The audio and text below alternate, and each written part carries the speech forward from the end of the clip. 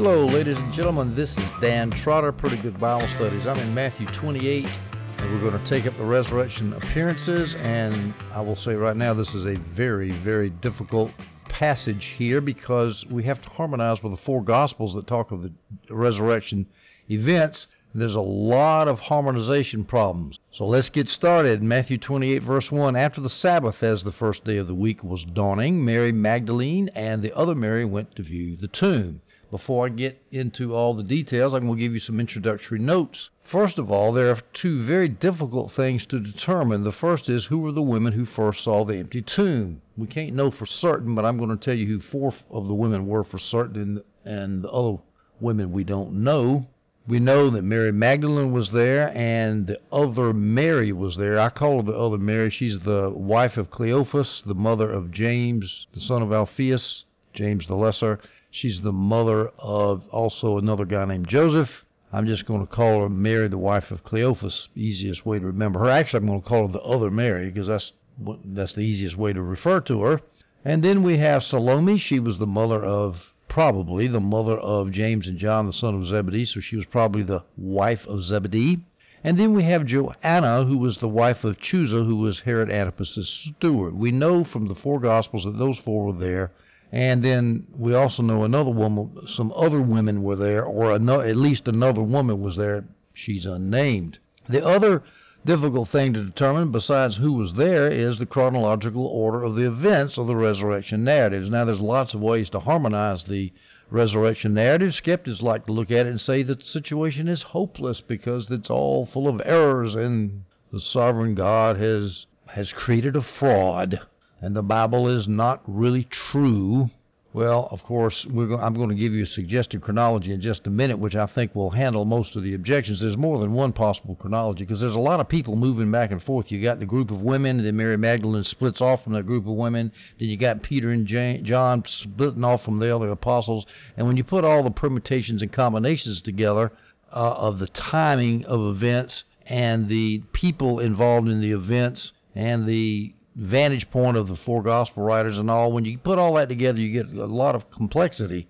But I'm going to try to keep it as simple as possible as I can. Now, how do we know who the women are there? Matthew mentions Mary Magdalene and the other Mary. Mark mentions Mary Magdalene, the other Mary, and Salome, the mother of James and John, son of Zebedee.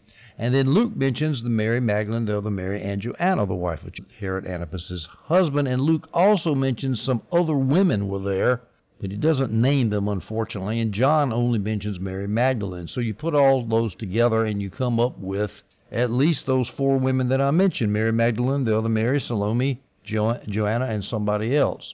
Now here's a suggested chronology of what happened on that first Resurrection Sunday.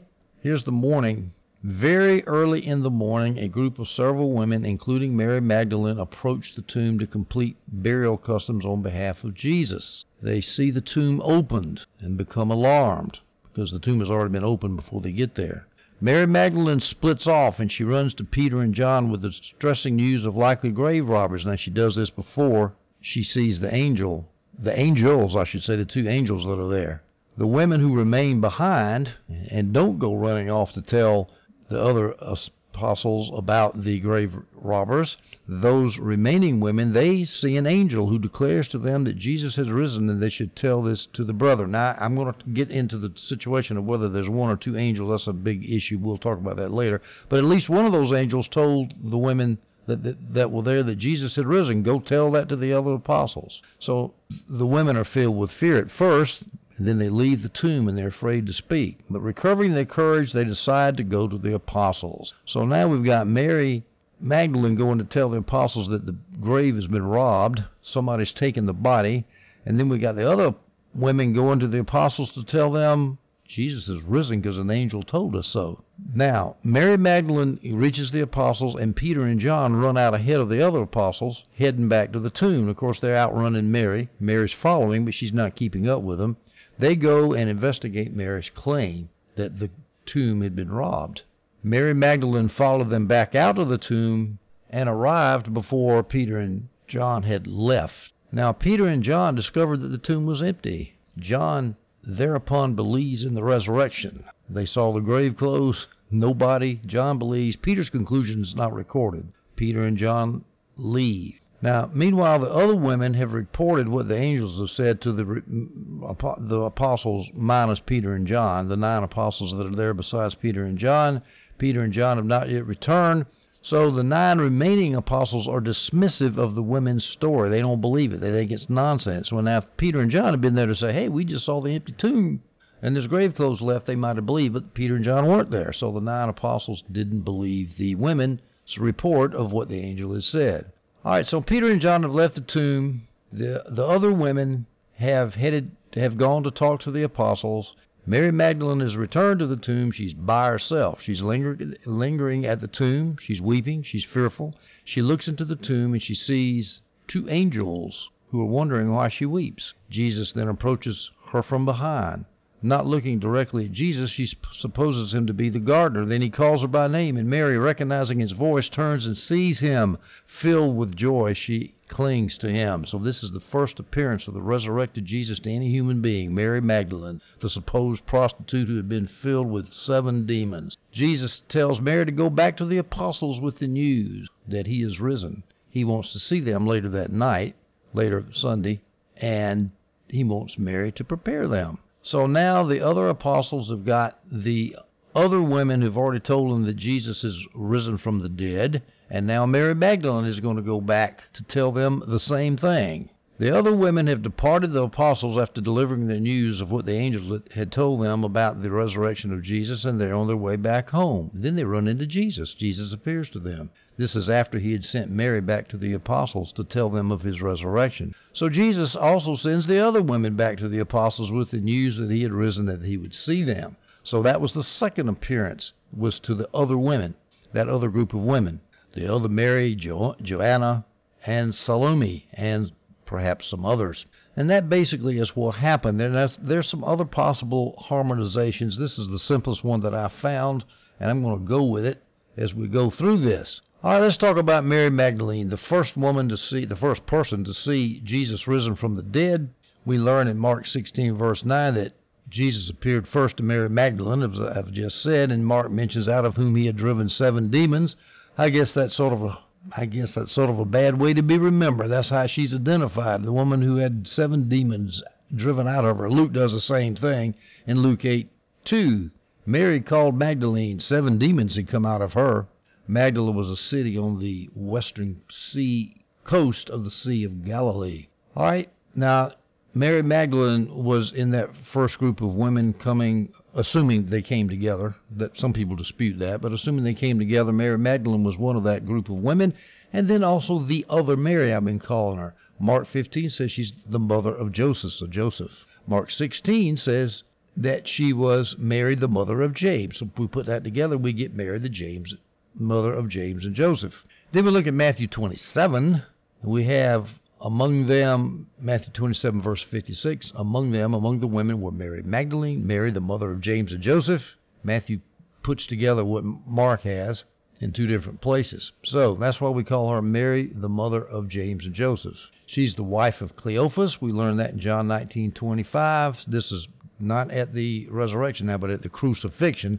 Standing by the cross of Jesus were his mother, Mary, his mother's sister, whoever that might be, Mary, the wife of Clopas, and Mary Magdalene. So if we have put those 2 together, if Mary, the wife of Clopas, is also the mother of James and Joseph, and again, that's an assumption. People in this area will dispute everything, but assuming they're the same people, we now learn that she's the wife of Clopas, who, by the way, was also, if it's the same Cleophas who was coming back on the road to Emmaus that Jesus appeared to, so there's another connection there, possibly. And some people even say that this other Mary is the sister of the Virgin Mary, because in John 19:25 it says this: standing by the cross of Jesus were his mother, his mother's sister, Mary, the wife of Clopas. And if you take Mary, the wife of Clopas, as in apposition to his mother's sister, that means his mother's sister is the same person as Mary, the wife of Clopas. But you don't have to. The Greek is ambiguous. It could be 2 different people.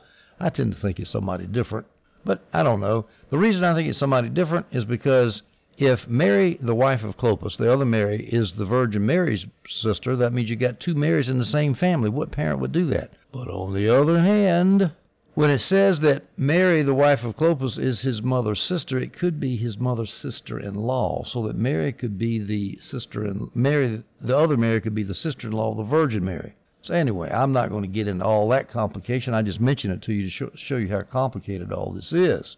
Now let's look at another harmonization problem here.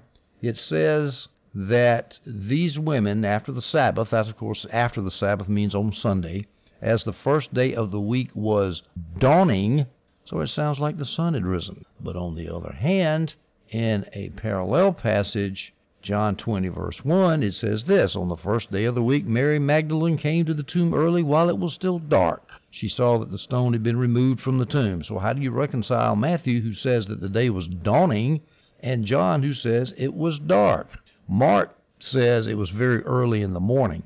They went to the tomb at sunrise. Sunrise? How is that dark? All right, so here's three options how you harmonize the still dark situation that's in John 21 and the dawning of Matthew 28:1 and the sunrise of Mark 16:2 as the women approach the tomb. Here's one way to harmonize it. The women left while it was still dark. So in John 20, it's talking about the leaving of the women while it was still dark, and then they arrived just after dawn, and that's what Matthew and Mark are looking at in their version. I prefer the second harmonization, which is the sky gets lighter at dawn, but it's still effectively dark at night. If you're outside at night, you can see the sun is about to come up, but it's still dark.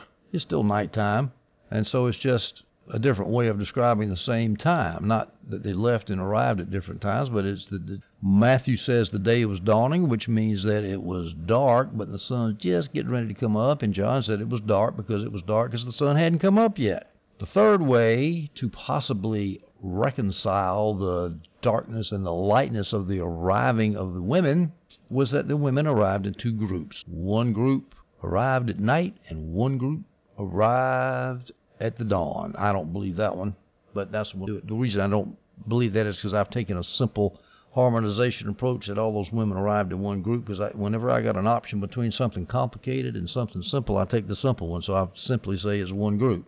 Now, these women came to view the tomb. Now, they just didn't want to see the tomb. They'd already seen it before on Friday afternoon. In Matthew 27, we read that they followed Joseph of Arimathea to see where the body was buried. But what they wanted to see the tomb for, they wanted to see if they could get there to anoint the body with spices and ointments. That was their goal. Luke 24:1 says this, on the first day of the week, Sunday, very early in the morning, they came to the tomb bringing the spices they had prepared. And Mark 16, verses 1 through 2 says, when the Sabbath was over, in other words, on Sunday, Mary Magdalene, Mary the mother of James, the other Mary, and Salome bought spices so they could go and anoint him. Very early in the morning on the first day of the week, they went to the tomb at sunrise. So they were trying to prepare Jesus' body properly for burial. Matthew 28, verse 2. Suddenly there was a violent earthquake because an angel of the Lord descended from heaven and approached the tomb. He rolled back the stone and was sitting on it. Now, the way the translations read here, it makes it sound like this happened after the women got there, which is not so. I just looked at the Greek to be sure that this was so. You can easily say suddenly there had been a sudden violent earthquake because the angel of the Lord had descended from heaven and approached the tomb. And I don't know why they don't translate it that way, but those aorist tenses can be translated that way in a perfect sense. And the Holman Christian Study Bible at least doesn't do it that way. But my NIV Study Bible says it is clear from parallel accounts that these events occurred before the women arrived. The earthquake and the removal of the angel rolling back the stone. We look at the parallel accounts, Mark 16 verses 2 through 6, and we see this. Very early in the morning, on the first day of the week, they went to the tomb at sunrise. They were saying to one another, who will roll away the stone from the entrance to the tomb for us? Looking up, they observed that the stone, which was very large, had been rolled away. It was already rolled away when they got there. When they entered the tomb, they saw a young man dressed in a long white robe sitting on the right side. They were amazed and alarmed, and so forth. Luke 24, verses 1 through 7. On the first day of the week, very early in the morning, they came to the tomb, bringing the spices they had prepared. They found, past tense, the stone rolled away from the tomb. John 20, verse 1. On the first day of the week, Mary Magdalene came to the tomb early while it was still dark. She saw that the stone had been removed from the tomb. So parallel passages make this clear that's not clear with the way the Holman Christian Study Bible translates Matthew 28:2 is not clear. Sounds like the earthquake and the rolling of the stone happened as they arrived. It didn't. It had already been rolled back when they arrived. Now this rolling back of the stone and the angels being there probably scared the Roman guards to death.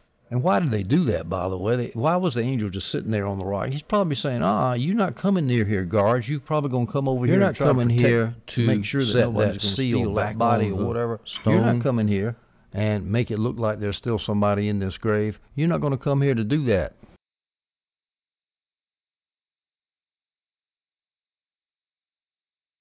And so the Roman guards hightailed it out of there to tell either Pilate or their Jewish bosses what had happened. The angel was also probably sitting there waiting for some of Jesus' friends, because you would assume that Jesus' disciples would go to the tomb, and he was just sitting there and said, okay, when they get here, I'm going to tell them the good news. Jesus is risen. All right, now, since we're here with the angels, we are going to have to reconcile this big problem about one angel or two angels. This is the reason I say it's a big problem, is because skeptics love to talk about this. There's a contradiction in the Bible. You can't reconcile it. Oh, yes, you can. Not a problem. I read a website just now that Bart Ehrman, the #1 skeptic, former evangelical quisling, who betrayed his evangelical faith and decided to become a liberal, which is about the dumbest career decision he ever made. This website said that he is constantly talking about this. Will somebody please tell him how you can reconcile it? Okay, well, so let's look at how we can reconcile it. First of all, let's look at the other parallel passages. In Luke 24:4, it says, while they, the women, were perplexed about this, suddenly 2 men stood by them in dazzling clothes. So there's 2 angels there. In John 20:12, which is another instance when Mary Magdalene was alone, not with the other women, she saw 2 angels. And in Mark 16:1, it says the women, not Mary Magdalene, but the group of women, saw a young man sitting on the right side. So you got 2 and you got 1. All right, in my stage of ignorance here, I'm going to give the best harmonization that I can find, that I think that works the best. Matthew was only informing about the one angel who had rolled away the stone. That happened before any of the other women arrived. They never even saw that, and so he just mentions that one angel because that's the one that rolled away the stone. Now, the one in John's account, the 2 angels in John's account, is easy because that only refers to Mary Magdalene's visit when she came alone, and that was different than the visit of the other 2 women, so she saw 2 angels there. Now, Mark only has 1 angel, and as I said, Luke has 2 angels. To reconcile Mark and Luke, Mark never stated that there was only 1 angel there. He just said that there was 1 angel speaking, and where there are 2, there is 1. So Mark is focusing on the angel who was speaking to them and saying, do not be alarmed. You seek Jesus of Nazareth, who was crucified. He is risen. He is not here. See the place where they laid him. So Mark gives a lot of quotations from the angels, so he just mentions the 1 angel who's talking. He doesn't mention the other. Mark never said there was only 1 angel there, and Luke just mentions 2. So, and while we're at it, there's another chestnut that liberal skeptics love to point out. Some of the angels are sitting and some of them are standing. The 2 angels in Luke are standing. The 1 angel in Mark is sitting. Well, without getting into a lot of detail, the simplest way to answer that is that Mark and Luke are recording what happened at different times. I mean, the time is passing here, and angels are not required to stand or sit rigid and not move around. I'm not going to spend a lot of time on reconciliation, so let's move on. Why did the angel roll the stone back? Well, now here's some options. First, perhaps it was so that the risen Jesus could walk out of the tomb. Some people say, well, that's not necessary. Jesus could have just passed through the stone, as some say. Well, I'm not so sure about that. There's a lot of times people say that night, Sunday night, he passed through the walls to see the apostles in the room in which they were locked. It never says that, actually. That's just an inference that people make. I'm not sure Jesus could pass through the stone. Maybe he could. I don't know. But it's a better witness to everybody, all the humans who saw it, like those guards. Just a better witness to see that open stone there, that open graveyard. Some people, as I say, Jesus didn't need the door open. The door open. He could have just passed through the stone as I just mentioned. Or some people just say, why didn't Jesus just could have pushed the stone away. He was God. He was a resurrected God. I'm not sure how strong the resurrected Jesus is. He's still a human, he's a resurrected human at the same time. So I don't know all that. But I really think, as I just said, it was to open that grave up so that it would be a testimony for the women that came. They could be eyewitnesses that Jesus had been resurrected. So I think that's why they rolled the stone back. It wasn't really to get Jesus out of the tomb. He possibly could have gotten out there by himself without the angels. Now, this stone was easy to roll into place, but hard to roll back, because once you slip that stone in the groove and rolled it down, it's hard to get it out of the groove again, according to the NIV Study Bible. And I suspect it's because to roll downhill, they rolled it downhill, and then they had to roll it uphill to get it back out again. I don't know. I say this because if you recall, somewhere previously in Matthew, it mentions that Joseph Arimathea had rolled the stone back in front, and the question arose, well, how did he do that? Well, he probably had help, but it was men that did it. Here we had angels rolling it back, and an earthquake had something to do with it. So that little detail probably explains that men could put it in there easy, but once you got it in there, it was hard to get it out. And I suspect that's because of grave robbers. Once you set that grave up and roll that stone in front of you, you want it to be as hard to get away from there as possible so that people can't rob graves. So they probably slid it into the groove, and it was probably uphill, and they just rolled it down the hill in the groove. And once it was there, hard to get it out. Now, before we leave this verse, let's discuss the earthquake that took place. Matthew is the only gospel writer who mentions the two earthquakes, the one at Jesus' crucifixion when the Matthew 27 saints came out of the graves, resurrected, and the one here at the resurrection. I don't know why the other three didn't mention it. You would think it was kind of significant, but they didn't. I've got an idea why that might be. It's because the word seismos, the Greek word seismos, as Adam Clark says, does not necessarily have to be translated as earthquake. It can also mean confusion, and the word may have referred to the confusion caused among the guards by the angel's appearance, a shaking, a commotion of the guards. So there wasn't an actual earthquake, and that's why the other ones didn't mention it. They just mentioned the psychological state of the guards. Interesting idea. Total speculation. John Gill says that this earthquake may have just been a local shaking of the ground near the tomb in order to shake the tomb loose. And again, another question is, are angels strong enough to move big rocks like that? Or was it necessary to have an earthquake? I don't know. All this is speculation. Let's move on now to the third verse of Matthew 28. His appearance, that means the appearance of the angel who rolled the stone back, was like lightning, and his robe was as white as snow. I'm sure Matthew must have gotten this information from people who heard the guards go tell it to the Jews when they went back and said, hey, you set a guard here. Remember, the Jews were in charge of this contingent of soldiers, and when they went back and said that the tomb was open, oh my gosh. Well, anyway, the word would have gotten out from the people who heard that, and I assume that's how Matthew knows about this. His appearance was like lightning, and his robe was as white as snow. Now, for those of you who like to talk about it, think about angels. Lightning, that expresses glory. His robe was as white as snow, that expresses purity.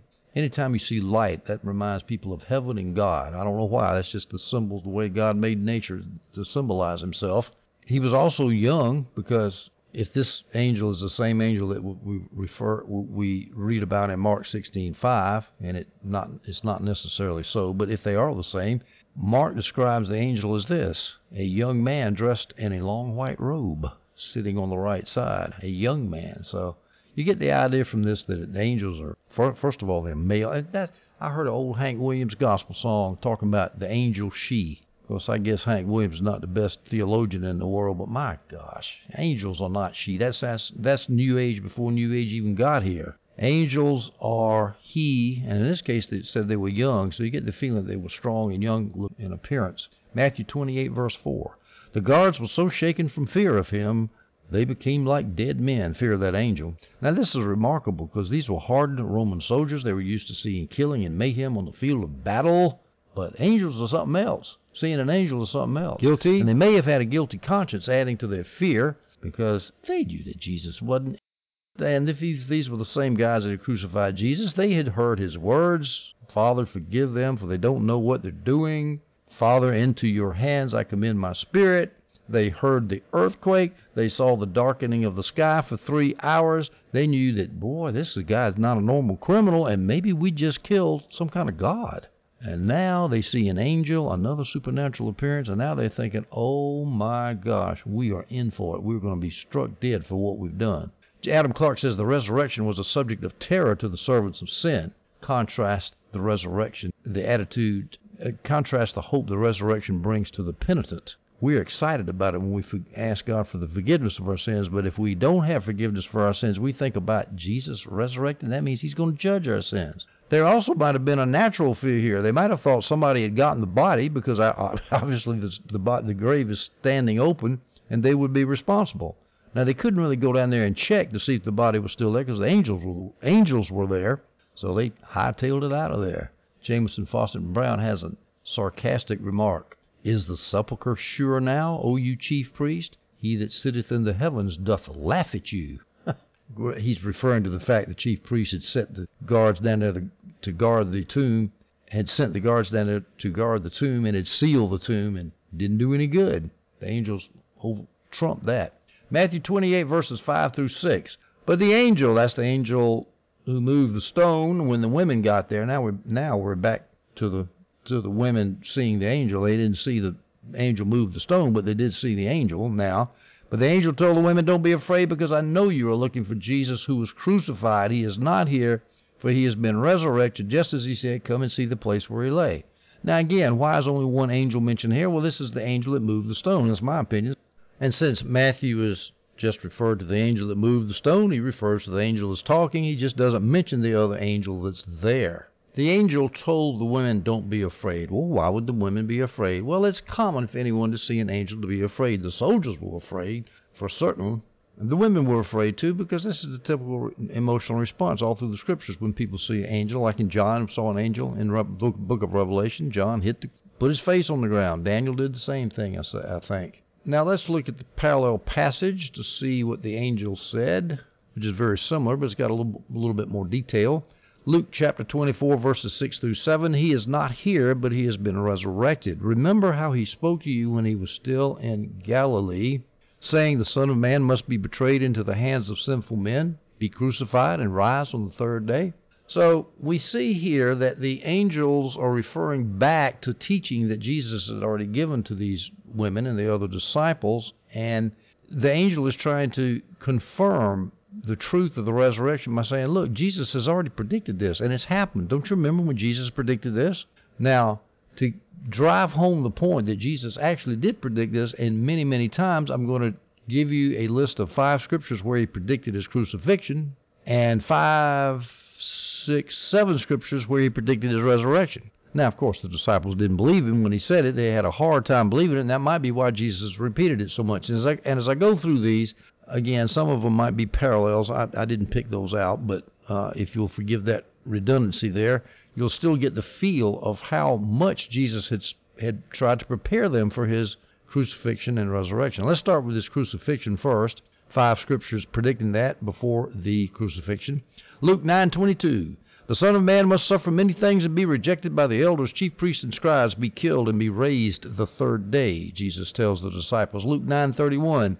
They appeared in glory and were speaking of his death, which he was about to accomplish in Jerusalem. That was on the Mount of Transfiguration. Luke 9:44. Let these words sink in, which they didn't. Let these words sink in. The Son of Man is about to be betrayed into the hands of men.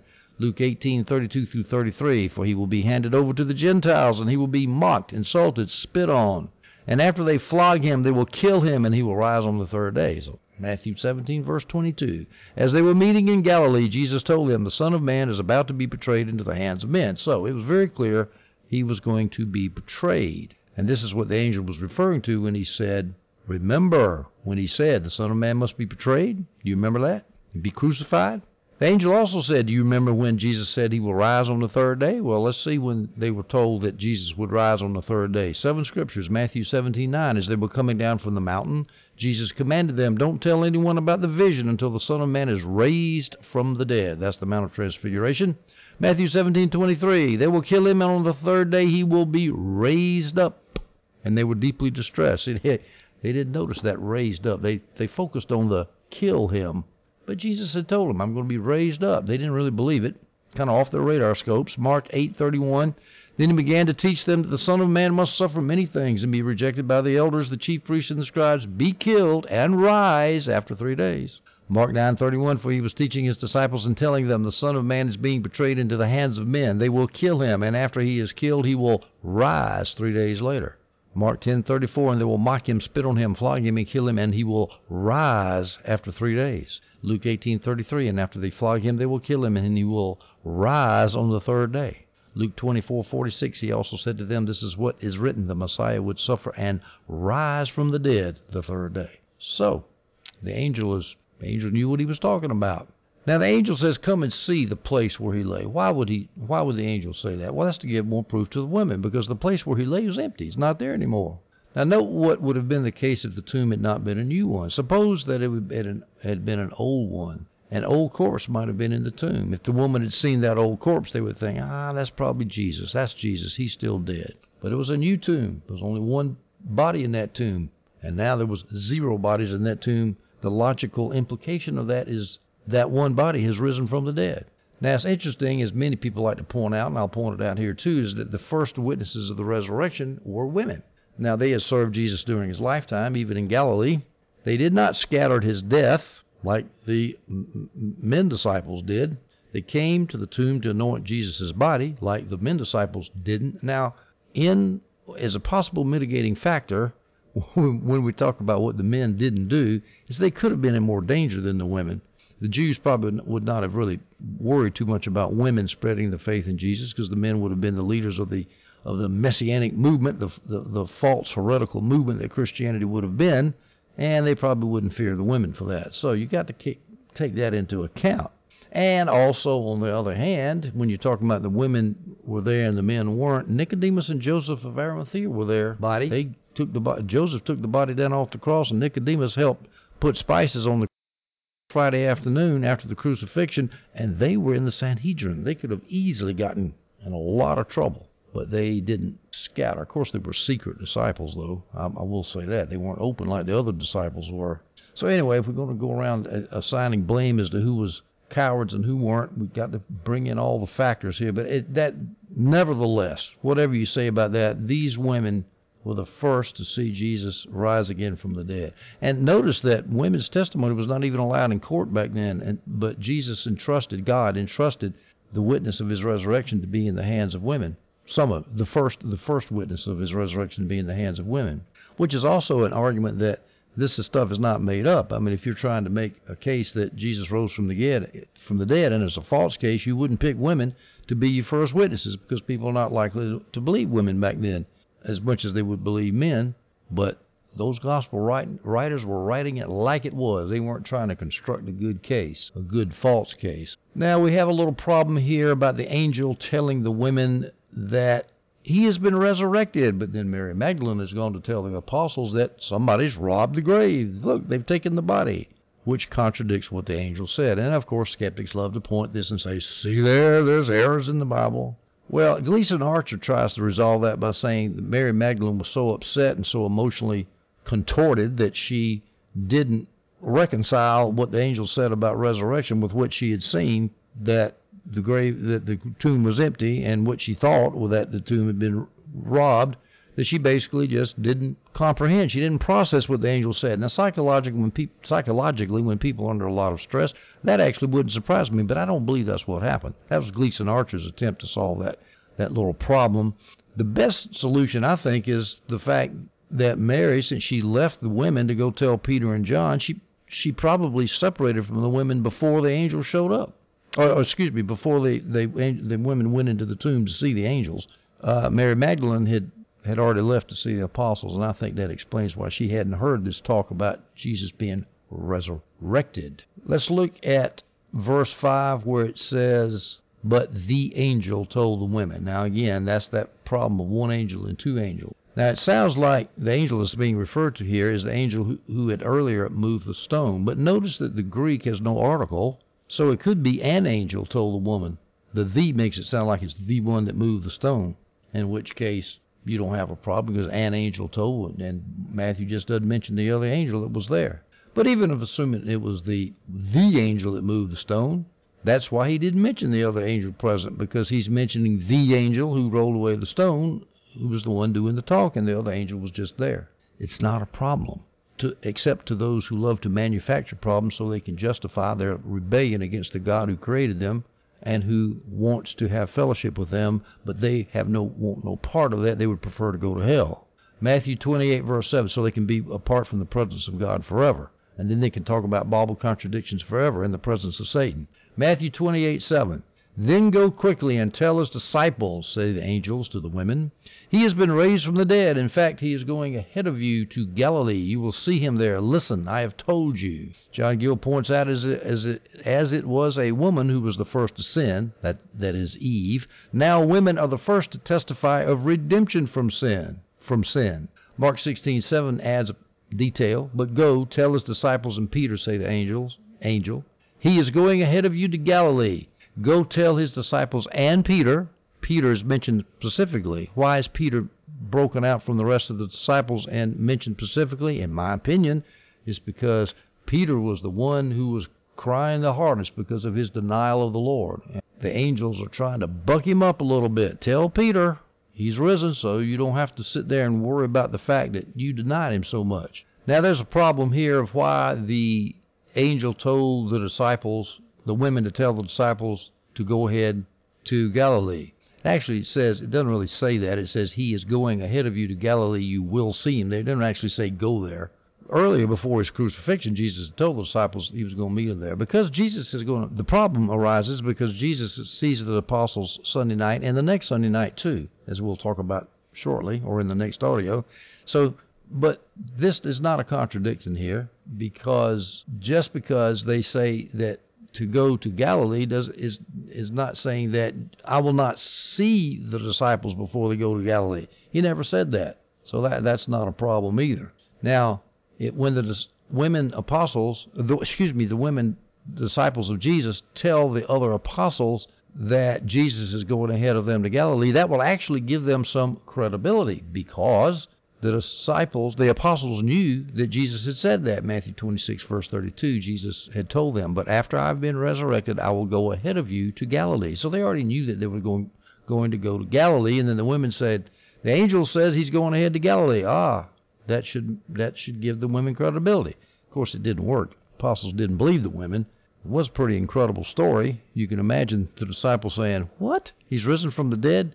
But the women said, yeah, the angel said to go ahead to Galilee. And the apostles might think, well, that's what he told us. Maybe what the women saying are true. Why would Galilee be chosen as the rendezvous place? Most of Jesus' disciples were there. He meant to show himself to disciples there. 1 Corinthians 15:6, then he appeared to over 500 brothers at one time. Most of them are still alive, but some have fallen asleep. The women and the disciples that were down in Jerusalem were from Galilee originally. It's a safe place from the persecuting Jews, a good place to take up their secular work again so they don't get caught by the Jews, a good place to start the preaching the gospel too, because away from the persecuting Jews. All right, I think I'm going to have to stop here. We'll take up Matthew 28, verse 8 next audio. I hope you enjoyed this one.